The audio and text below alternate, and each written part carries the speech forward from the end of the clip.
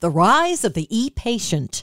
I'm Pat Farnack with the WCBS Health and Wellbeing Report, sponsored by Valley Health System, enhancing the health and well-being of Northern New Jersey. Educating yourself about health is key, but Valley Health System's Dr. Eleonora Toplinsky says not all information is created equal. It's great that patients are becoming advocates. They are empowering themselves to know about their disease, their medications, their treatment. And there's something called the rise of the e-patient, the expert patient, which I think is actually really, really important because it creates a much better patient-physician relationship. Educating oneself and advocating for oneself is fantastic. But on the flip side, you do have to be careful with what you read on social media and what you read on the internet in general.